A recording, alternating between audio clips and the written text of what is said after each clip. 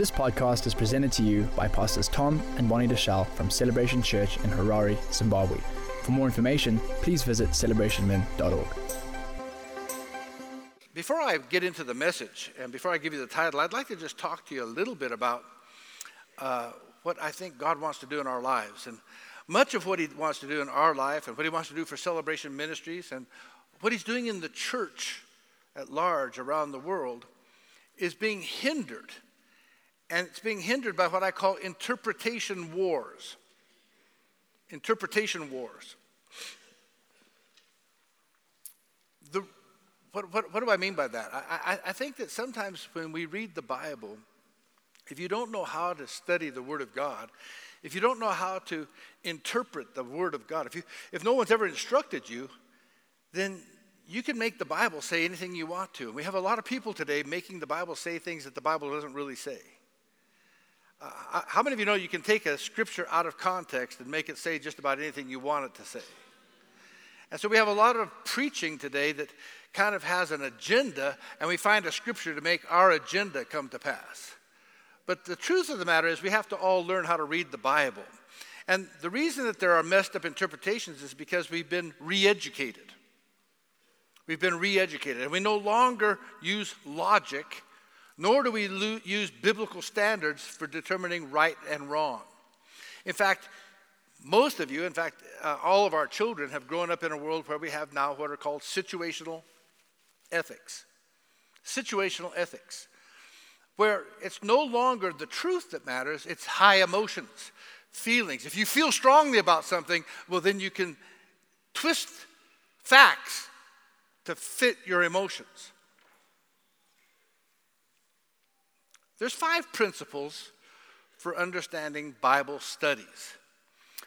When you read the Bible, when you study the Bible, there are 5 things you need to know. And I'm going to put them up, and I'd like you to take a snapshot of it on your phone. I'd like you to write it down.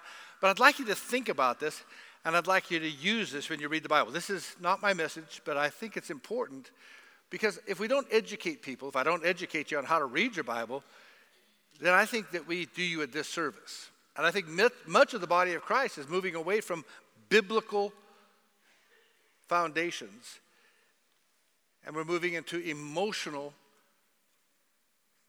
solutions which will not solve our problems. So number 1, of the 5 principles of understanding Bible studies, you can put the screen up, you can put that up on the screen, is observation. When you read the scripture, you observe it for what does it really say? What is it saying? What is it that you're saying? So, of course, first of all, we have observation. Secondly, you look for interpretation.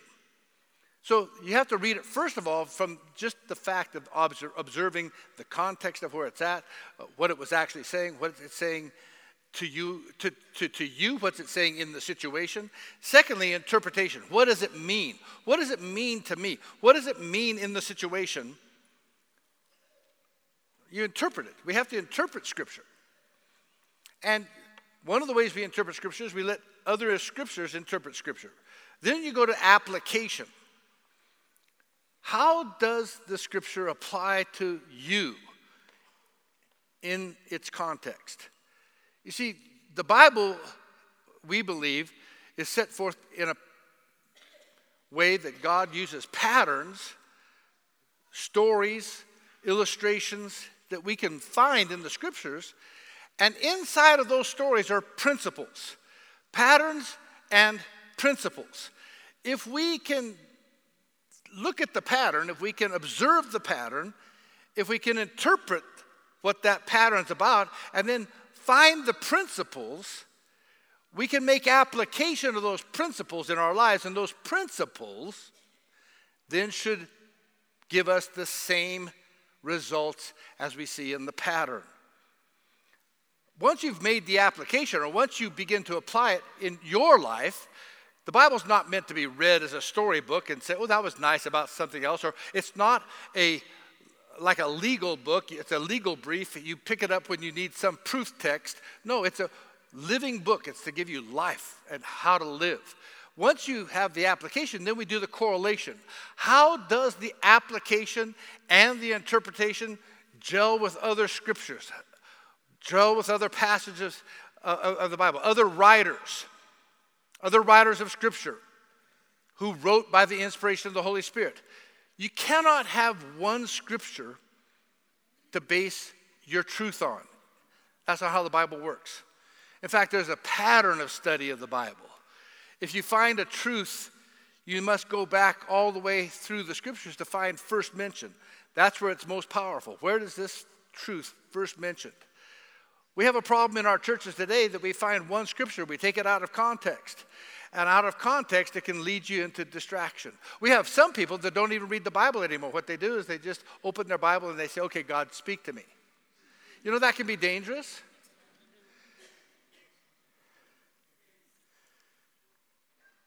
One guy was reading the Bible and he was doing that. He opened it and he put his finger down, it says, and Judas went and hung himself. He said, oh, no, that can't be right.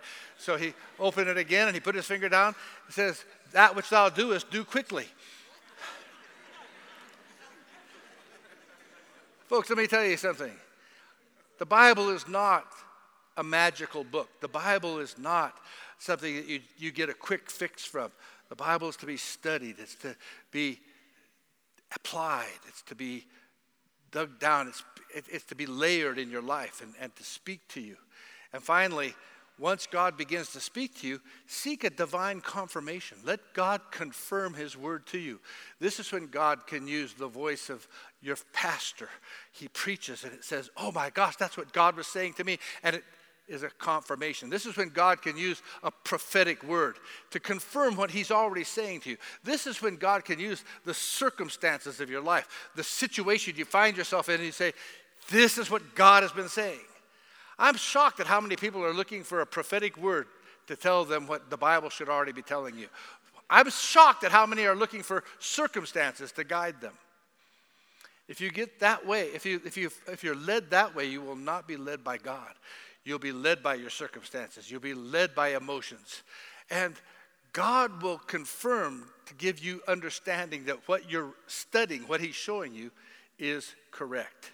You see, because we've used our emotions, because we've used our experiences as our standard, many Christians and many believers are being led into error. Error. The Bible stands alone. The Word of God stands alone. Let God be true and every man a liar. Let the Word of God be true. Study the Scriptures to show yourselves approved, a workman that need not be ashamed but can rightly divide the word of truth. Amen? Just tap your neighbor and say, I think his preaching's better than your amening this morning. And then now you can open your Bibles to the book of Revelations, the 3rd chapter. And the title of my message for this morning is The Lukewarm Church. I think it's appropriate after that little introduction, don't you? Restore us, O God, O Lord of hosts. Restore us, oh God. Psalm 80 is where we've been at for the last couple of weeks, and we'll be there for the next couple of weeks, talking about God's restoration, his restoration of believers, the restoration of the church, the restoration of your heart, the restoration of families. God wants to restore us, but we need to seek him for restoration. When I was studying and preparing for this, I went to the last book of the Bible. It speaks of the end times. It speaks of the imminent return of Jesus Christ. It speaks of the condition of the church before Jesus would return. And we pick up in the book of Revelation, the 3rd chapter. This is the Apostle John. He is writing to the churches of Asia, the churches of Asia Minor. And these are very, very powerful letters. They're very short, they're very brief, they're very concise, but he's speaking to the church. He's speaking to its leaders. He's speaking to its members. And he says this in Revelation 3, and I'm going to read verses 1 through 22. It's quite a lengthy passage, but listen. It says, and unto the angel of the church in Sardis write, these things saith he that has the 7 spirits of God and the 7 stars. I know thy works, that thou hast a name that thou livest, and you are dead. You have a name that you're alive, but you are dead. Be watchful and strengthen the things which remain that are ready to die, for I have not found your works perfect before God. Remember, therefore, thou hast received what thou hast received and heard, and hold fast and repent. If therefore thou shalt not watch, I will come upon thee as a thief, and thou shalt not know what hour I will come upon thee. Thou hast a few names, even in Sardis, which have not defiled their garments, and they shall walk with me in white, for they are worthy. He that overcometh, the same shall be clothed in white raiment, and I will not blot out his name from the book of life. But I will confess his name before my Father and before his angels. He that has an ear, let him hear what the Spirit saith to the churches. To the church in Philadelphia, he says, and to the church and to the angel of the church in Philadelphia write, these things saith he that is holy, and that he that is true, he that hath the key of David, and he that openeth and no man shutteth, and he that shutteth and no man openeth. I know thy works. Behold, I have set before thee an open door, and no man can shut it. For thou hast a little strength, and hast kept my word, and hast not denied my name. Behold, I will make them of the synagogue of Satan, which they say they are Jews, and are not, but do lie. Behold, I will make them come and worship before thy feet, and to know that I have loved thee. Because thou hast kept the word of my patience, I also will keep thee from the hour of temptation, which shall come upon all the world, to try them that dwell on the earth. Behold, I come quickly. Hold fast which thou hast. Hold that fast which thou hast, that no man take your crown. Don't let anybody take your crown. Him that overcometh I will make a pillar in the temple of my God, and he shall go no more out. And I will write upon him the name of my God, and the name of the city of my God, which is the New Jerusalem, which cometh down out of heaven from my God, and I will write upon him my new name. He that has an ear, let him hear what the Spirit says to the churches. To the church in Laodicea. And unto the angel of the church of the Laodiceans write, these things saith the Amen, the faithful and true witness, the beginning of the creation of God. I know thy works, that thou art neither hot nor cold. I would that thou were cold or hot. So then, because thou art lukewarm, and neither cold nor hot, I will spew thee out of my mouth. Because thou sayest, I am rich and increased with goods, and have need of nothing, and knowest not that thou art wretched, and art miserable, and poor, and blind, and naked, I counsel thee to buy of me gold tried in fire, that thou mayest be rich, and white raiment, that thou mayest be clothed, and that the shame of thy nakedness do not appear. And anoint thine eyes with eye salve, that thou mayest see. As many as I love, I rebuke and chasten. Be zealous, therefore, and repent. Behold, I stand at the door and knock. If any man hear my voice and open the door, I will come into him. I will sup with him, and he with me. To him that overcometh, I will grant to sit with me in my throne, even as I also overcame and am set down with my Father in his throne. He that has an ear, let him hear what the Spirit says to the churches. I know that you've all studied the Beatitudes, the 5th chapter of the book of Matthew. Jesus taught about the Beatitudes as he sat on Mount Beatitudes. And if you'll go with us to Israel this year, you'll sit on that same exact mountain where Jesus taught. So we're going to be going to Israel in June, and late June, early July. We have a great group already, and I hope some of you will stir yourselves to join us. But you'll sit there, and this is where Jesus talked about the blessings. He said, blessed are the poor in spirit. Blessed are those who mourn. Blessed are blessed are the meek. And he goes on and he talks about, I think there are 7 or 9 blessings. But I don't know if you've ever heard, that's the Beatitudes of the Mount, on Mount Beatitude. Have you ever heard of the blessings or the Beatitudes of the valley? Blessed are the lukewarm.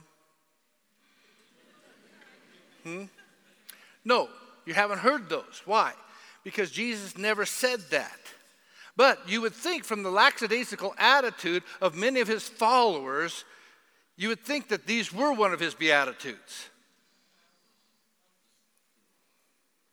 You see, there's an attitude that's creeping into Western civilization that is affecting what I refer to as cultural Christians. We allow culture to interpret our Christianity rather than Christianity to interpret our culture. Even here in Zimbabwe, often many of us are allowing our culture to interpret our Christianity rather than our Christianity to interpret our culture.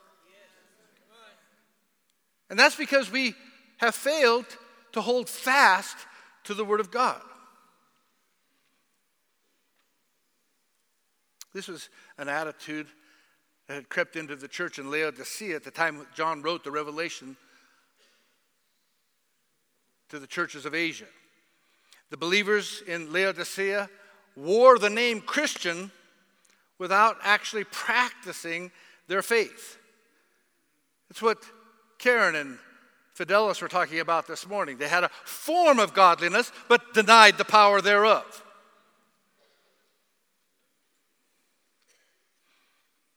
They didn't actually believe the Word of God. They didn't get excited about God. They weren't really excited about God's Word.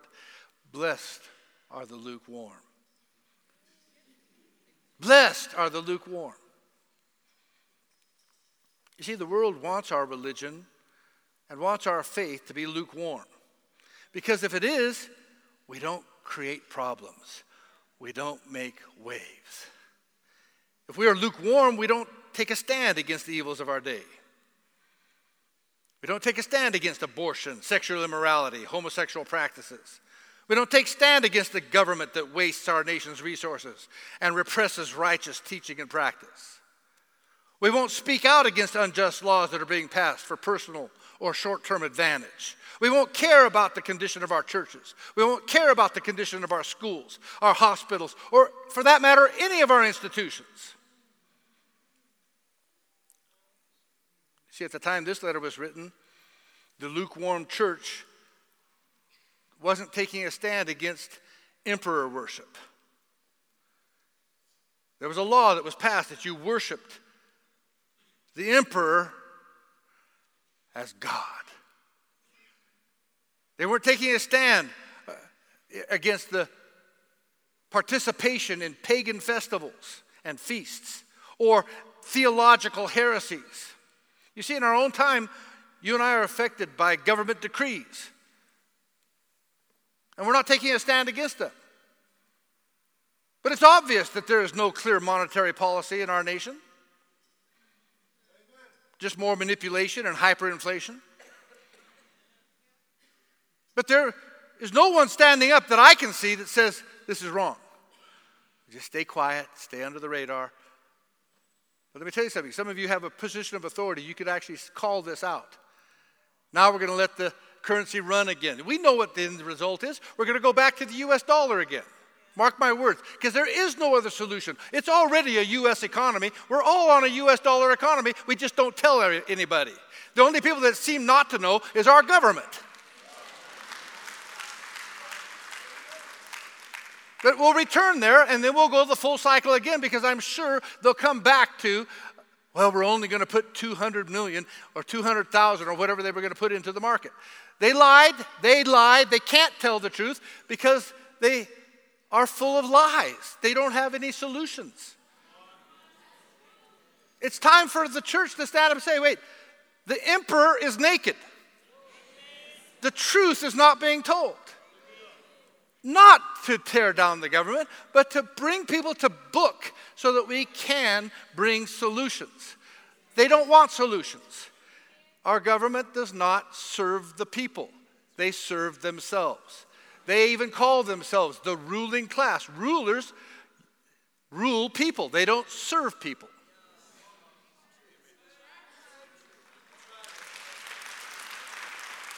It's not just our government. It's governments around the world. In fact, there are globalist agendas that are being foisted on easily seduced members of our parliament.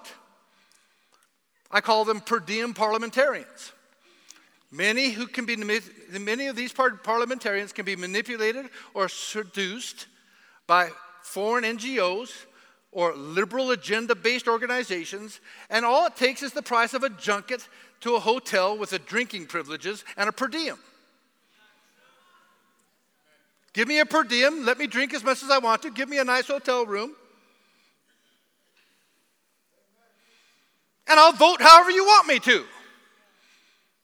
Not in the interest of my nation, not in the interest of my culture, not in the interest of truth or righteousness, but for personal gain.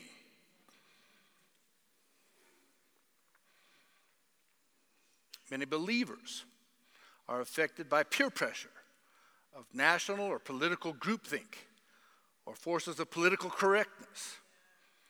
When these forces are arraying themselves in the public square, the lukewarm church doesn't object. The lukewarm church stays quiet.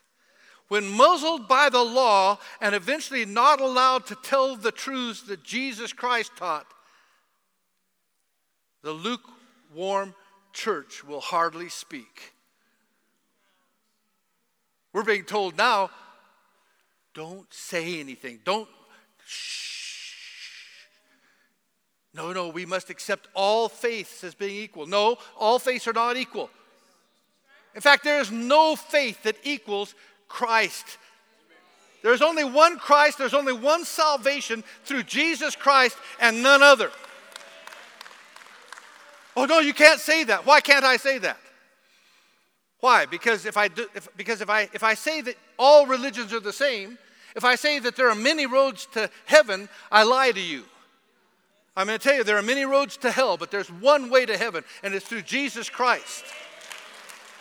And I'm not ashamed of the gospel of Jesus Christ, for it is the power of God unto salvation. And now is not the time to be politically correct. Now is not the time to step back and be silent. Now is the time to be red hot on fire and speak the truth in love so that people don't go to hell.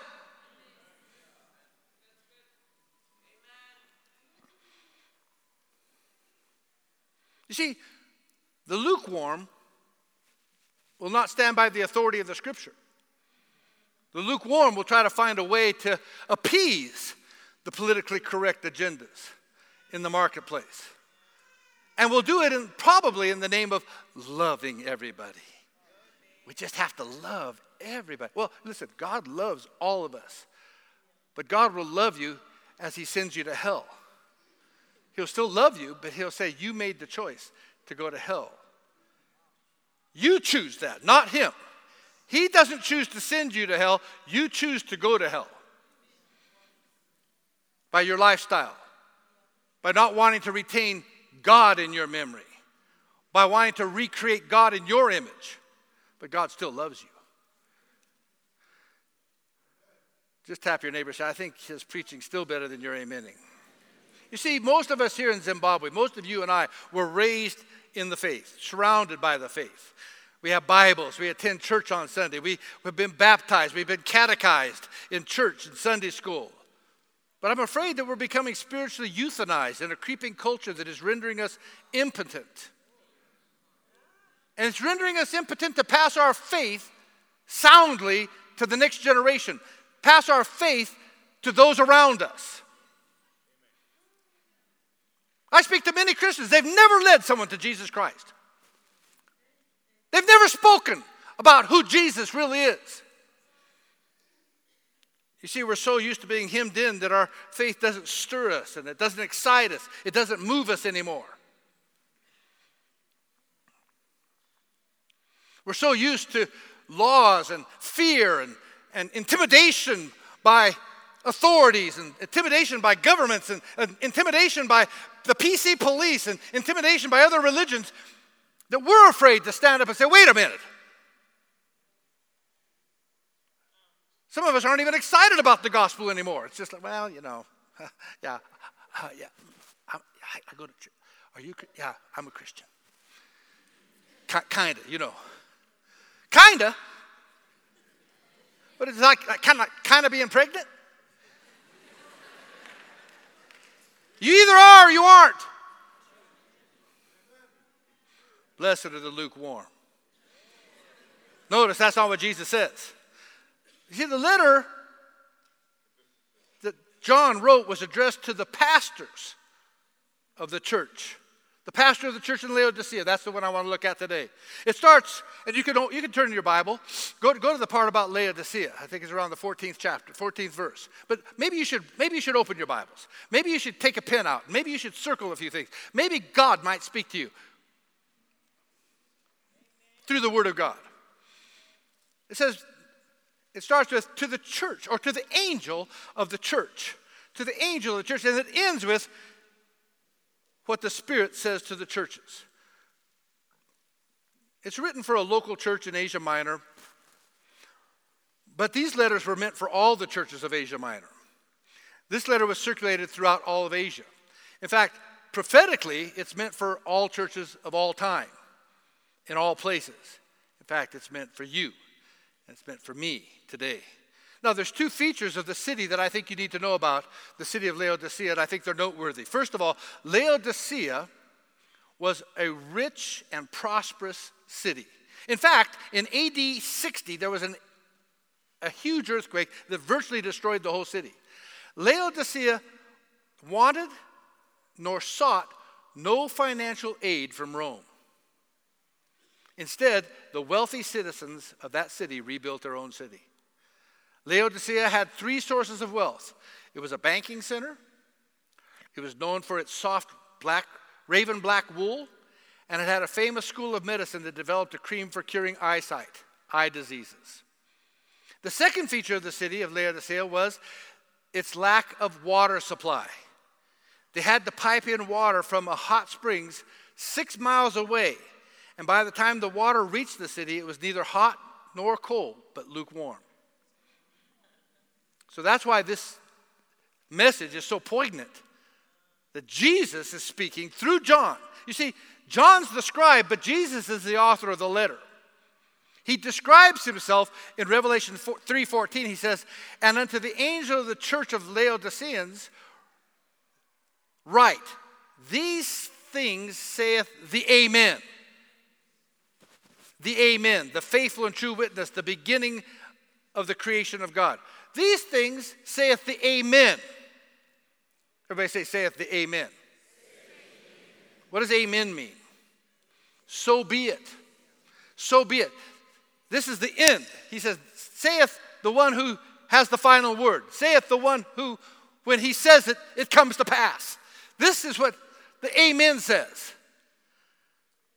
He's defining himself. Jesus also spoke in that verse as the faithful and true witness. The faithful and true witness. You see, in the church of Pergamum, another church that was spoken about, the Bible talks about Antipas. The Bible says, he is my faithful witness. And in Revelation 2:13 it says, I know your works and where you dwellest, even where Satan's seat is. And you hold fast my name and hast not denied my faith.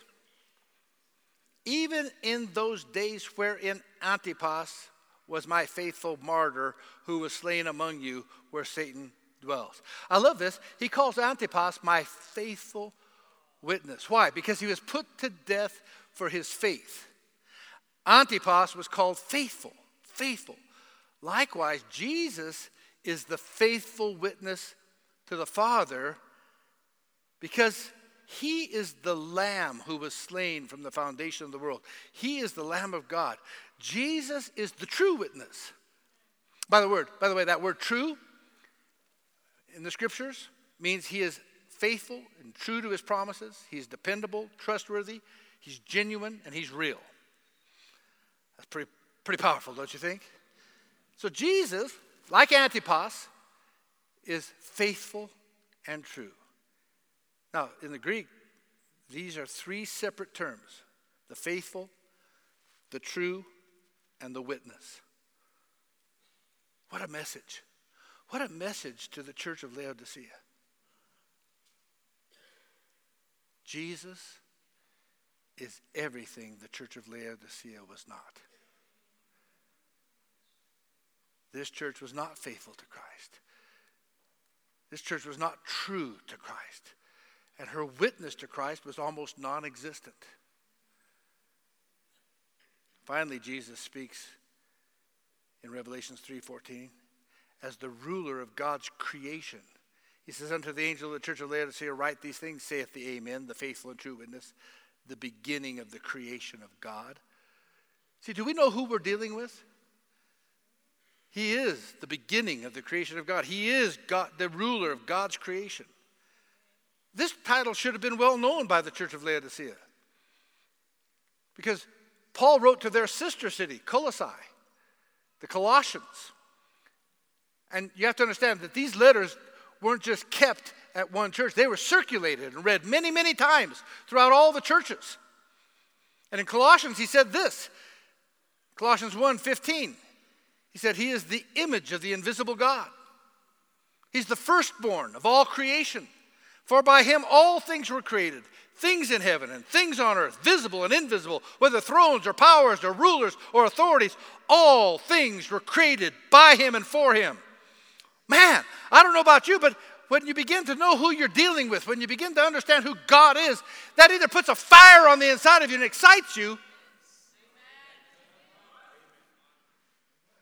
or it puts the fear of God in you. You see, Jesus is the ruler. Jesus is the beginning. Jesus is the end of God's creation. So I want you to remember, this is a message to the church of Laodicea. In their wealth, in their prosperity, they thought themselves as being in control. They thought they had it all together. They were smart. They were educated.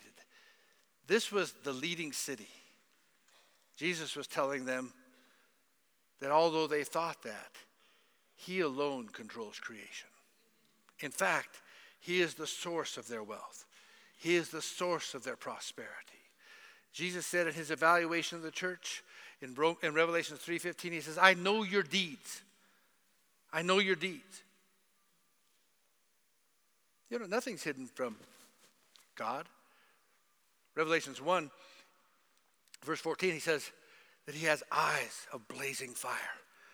I don't know about you. When I first read the book of Revelation, it scared me. As a young Christian, I would read it, and I think, one day I'm going to stand in front of Jesus, and his eyes of blazing fire. I don't know if you've ever stood in front of a man of God in the Spirit, but have you ever felt like he can look straight through you?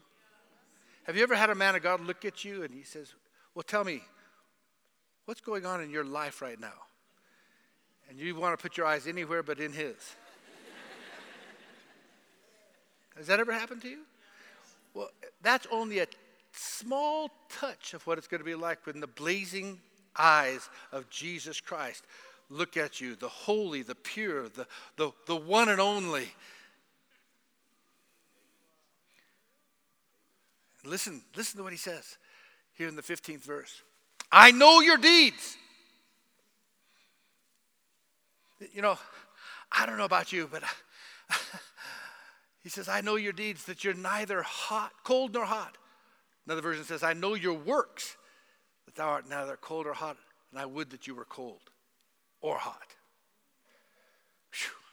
You know, I don't know about you, but I remember thinking I could hide from God. Did you ever think you could hide from God? I thought, if I just don't say anything, Then one day I had an encounter with the Holy Spirit, and I realized that, you know what? My whole life is open before him. I can hide from you. I can hide from people around me. I can hide from my wife, but I can't hide from God.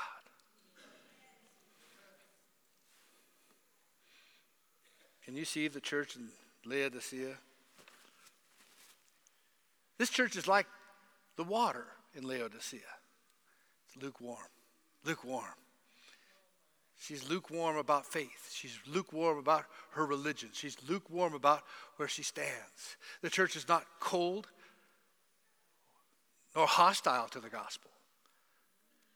She's not rejecting the faith, but neither is the church hot or enthusiastic about the gospel. She's not excited nor on fire about the faith. Listen to see what Jesus says next in his evaluation of the church. Verses 15 and 16, he says, I know your deeds, that you are neither cold nor hot. I wish that you were either one or the other. So because you are lukewarm, neither hot nor cold, I'm going to spit you out of my mouth. You know, that's a nice way of saying what it really means. The Greek is far more expressive. In the Greek, it says, I'm going to vomit you out of my mouth. Do you hear what Jesus is saying? He says, you make me sick. You make me sick. I want to vomit. I want to throw up because you are lukewarm about me. Tap your neighbor. Say, I have no idea why he's preaching this morning.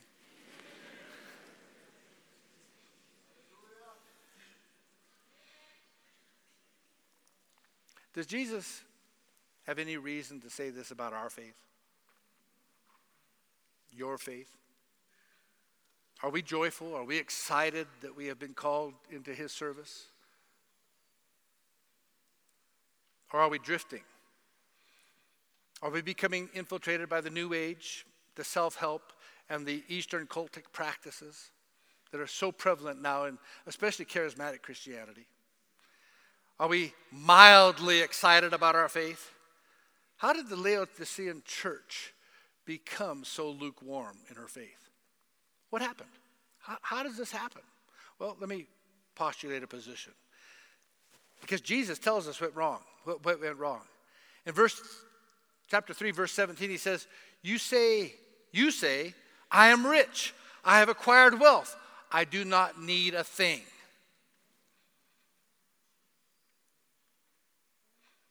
Can you see the problem? See, the church of Laodicea, like the city of Laodicea, was rich. She had earthly riches. She had spent herself on earthly riches. And the church and her members made this assumption. They assumed that earthly wealth meant heavenly wealth. They assumed that material riches meant spiritual riches. Isn't this kind of what the health and wealth gospel teaches? Aren't we hearing this message today that promises a wealth that can be purchased without Christ? Oh, we say, come and buy of me. But let me tell you something. I watch it. I watch it. We have a miracle a minute health promise. You can get a miracle by just coming to a crusade. Let the man of God give you your miracle. Of course, you have to pay for it. It only requires an offering or the purchase of some holy water or some holy oil or a weekend stay at a prophet's hotel. But then you'll get it. When we preach and when we preach and we promise prosperity, we're making a big jump. We're making a jump too far from physical to spiritual prosperity. Now let me qualify that statement because I believe in God wanting to prosper his people. He says, I wish that you were in health and would prosper and be in health even as your soul doth prosper. He qualifies it. That's why what I talked about earlier this morning was that we have to begin to qualify the scriptures with scriptures. God's prosperity is for his saints that walk with him. And it's not prosperity to consume upon oneself. It's prosperity to extend his kingdom. It's prosperity to be a blessing. He says, I will bless you that you might be a blessing. Not that you might build another 50,000 or 50-room house. God doesn't mind if you live in a nice house. He doesn't mind if you drive a nice car. But that can't be the goal of your spirituality. That can't be the sum of your spirituality. That can't be the whole of it. Oh, look how prosperous he is. He must be really spiritual. No, we don't measure our spirituality by our stuff, but what you do with your stuff, how you live, the humility of your heart. This is what happened to the city of Laodicea. They didn't need help from Rome in rebuilding their city. After the earthquake in 60 AD, she said, I am rich. I have acquired wealth. I don't need a thing. In the same way, the church of Laodicea thought she needed no help from God. Not only she didn't need help from Rome, who, by the way, their emperor said he was God. We don't need help from the earthly God, and we don't need help from our heavenly God either. Isn't this one of the biggest dangers of riches? Those who have riches don't think they need God anymore.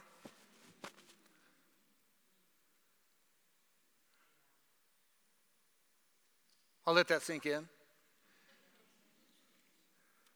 Proverbs 30, verse 8 says, this is David. He says, remove from me vanity and lies. Give me neither poverty nor riches, but feed me with food convenient for me. I love his attitude. Another place he says, don't let me become so poor that I curse you, but don't let me become so rich that I forget you.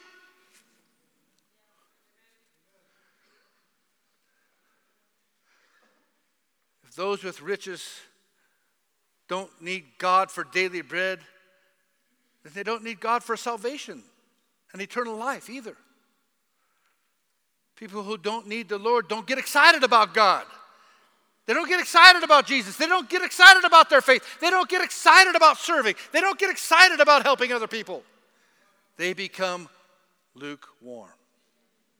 Blessed are the lukewarm. See, I'm sure you can see the comparison even with us. Even here in Zimbabwe, with all of our seeming lack and our corruption and our hardships, there are still many of us that are being blessed. There are many right here in this church that are being blessed. They're seeing a degree of blessing. They're seeing a degree of prosperity. In fact, there are many in Zimbabwe that have great earthly wealth and prosperity, material wealth. Do we assume this means they also have heavenly and spiritual wealth? Do we think that we are blessed because we deserve it?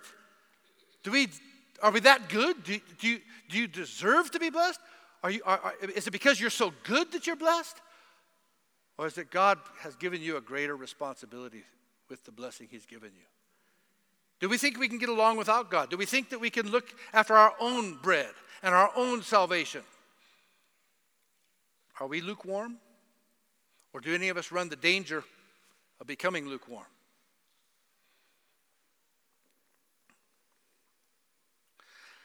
This verse scares me.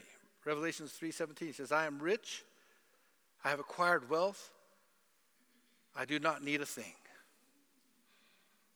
That's what the city said. That's what the church said. I need nothing. I don't need the Lord. But notice what Jesus says, the second half of that verse. But you do not realize that you are wretchful, pitiful, poor, blind, and naked. Whew. Now think about this with me. Laodicea was the center of banking and finance for that whole region. And Jesus says that they're poor. They had accumulated the wrong kind of wealth.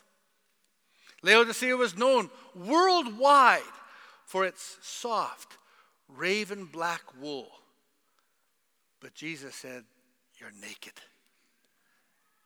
You see, it's possible to wear tailored suits and designer dresses, but still be naked in the eyes of God. Laodicea was famous for its healing eye creams, but Jesus said that they're blind.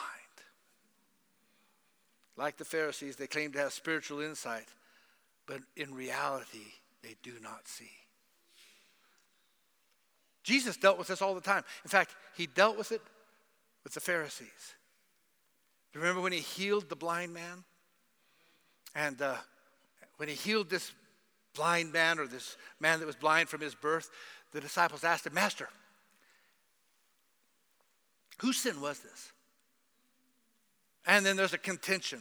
And the Pharisees come and, the Pharisees speak of how they can see. And they begin to judge the blind man. And they get the man's family and say, who healed him? And there's this ruckus.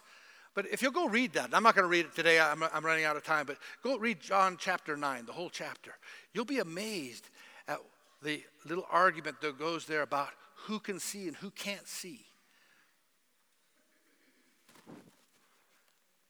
Who God lets see and who thinks they can see.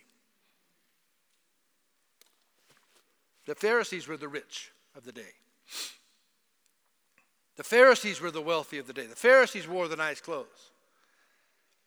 And Jesus basically said the same thing he said to the church of Laodicea. You are wretched, you are poor, you are blind, and you cannot see. You see,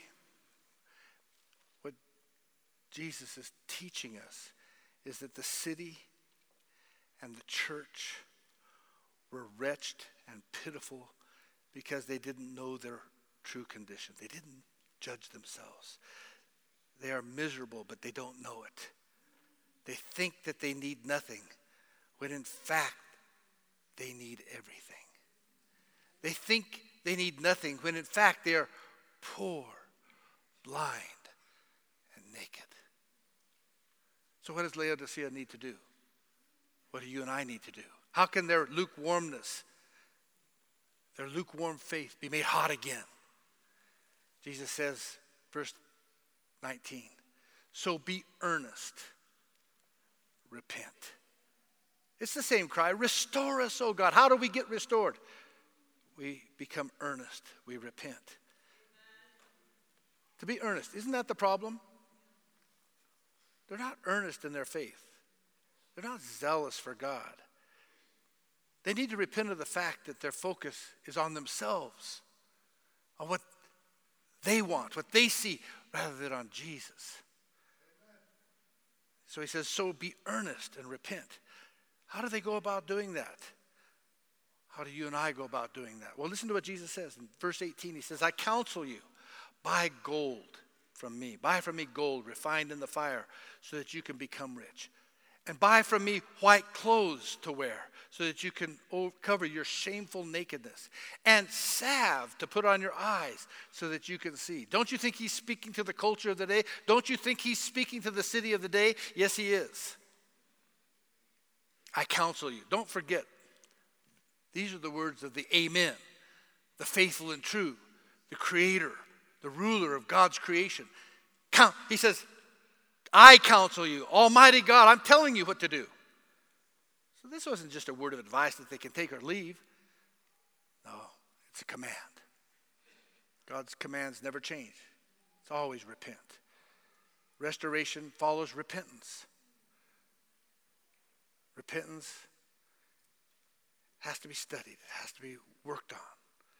So here we have a city that's known for its banks and its finances. It's told to buy gold from Jesus. A city known for its black wool is told to buy white clothes from Jesus. A city known for its healing eye salve is told to buy eye salve from Jesus. When they buy from Jesus, they become rich. They cover their nakedness. And they can see again. Laodicea's problem?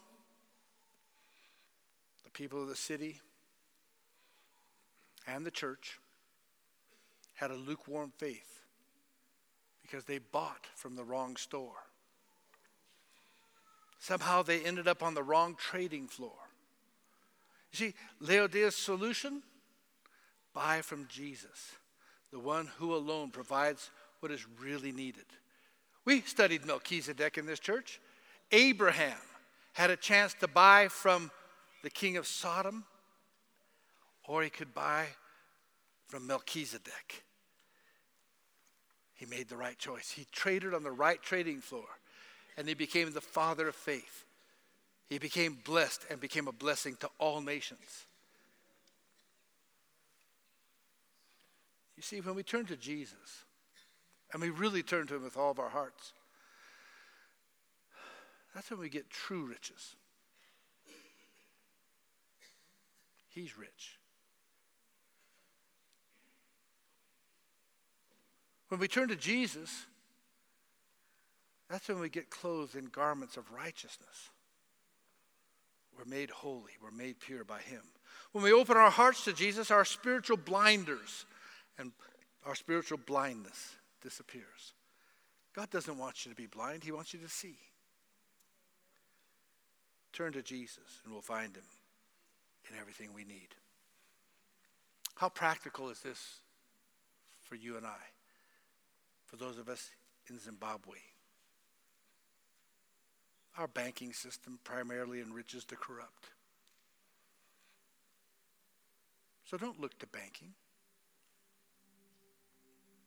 Our textile industries, once the envy of the region, they don't exist anymore. They were destroyed. don't look to the wool industry. Our medical systems, once the pride of Africa, now totally broken down. Don't look to the medical system. Admit that we have nothing. Admit you need everything. And look to Jesus for what you need. What is true for the church in Laodicea, what is true for the city of Laodicea, is true for every church and every believer.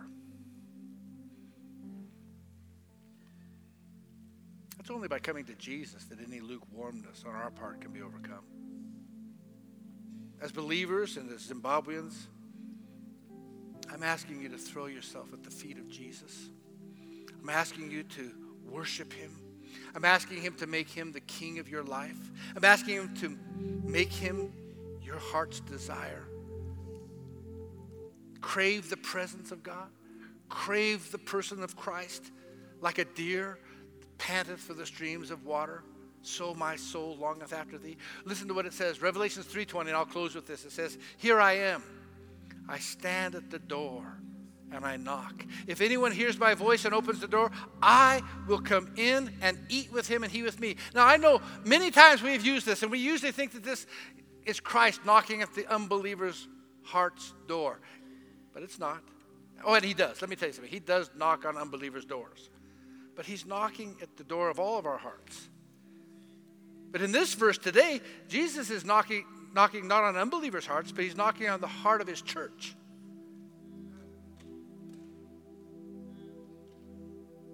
I believe he's knocking on the heart of Celebration Church today. I believe he's knocking on your heart and my heart today.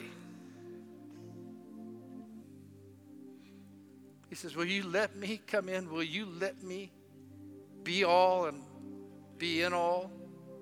Will you let me be the Alpha, the Omega, the beginning, the end? Will you let me be the Amen, the faithful and true, the God of creation to you? See, this portion of Revelation is Jesus speaking through his beloved friend, the Apostle John. He's writing 7 letters to 7 churches. John writes under the inspiration of the Holy Spirit. 5 of these churches are strongly admonished by the Lord. He says Ephesus, because she had forsaken her first love. Pergamum, because she was tolerant of those who practiced evil. Thyatira, because she chose cultural approval in order to secure economic well-being. And Sardis, because she was dead. Laodicea, because she was lukewarm in her faith. But 2 of the churches, Smyrna and Philadelphia, they received no criticism from the Lord. Can I tell you something? From a purely secular and worldly point of view, not biblical at all. The 5 churches that were being admonished, if you had looked at those in the day, from a secular point of view, you would have said, these are the prosperous churches. These are the big churches. Why? Because they compromised everything, but they looked good on the outside. Like our offering today. They had a form of godliness, but denied the power thereof. From a purely secular and worldly point of view, those 2 churches that were not admonished, those 2 churches that were left, Philadelphia and Sardis, those 2 churches would have looked like the struggling churches. They would have been the ones that, man, those guys, they're tough.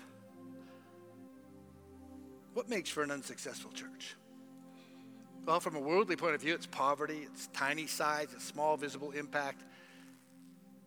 That's what the average person says. From a worldly point of view, Smyrna and Philadelphia are the least successful churches. Yet these are the churches Jesus praised the most. How does Jesus measure success? Not only in the church, but in our lives.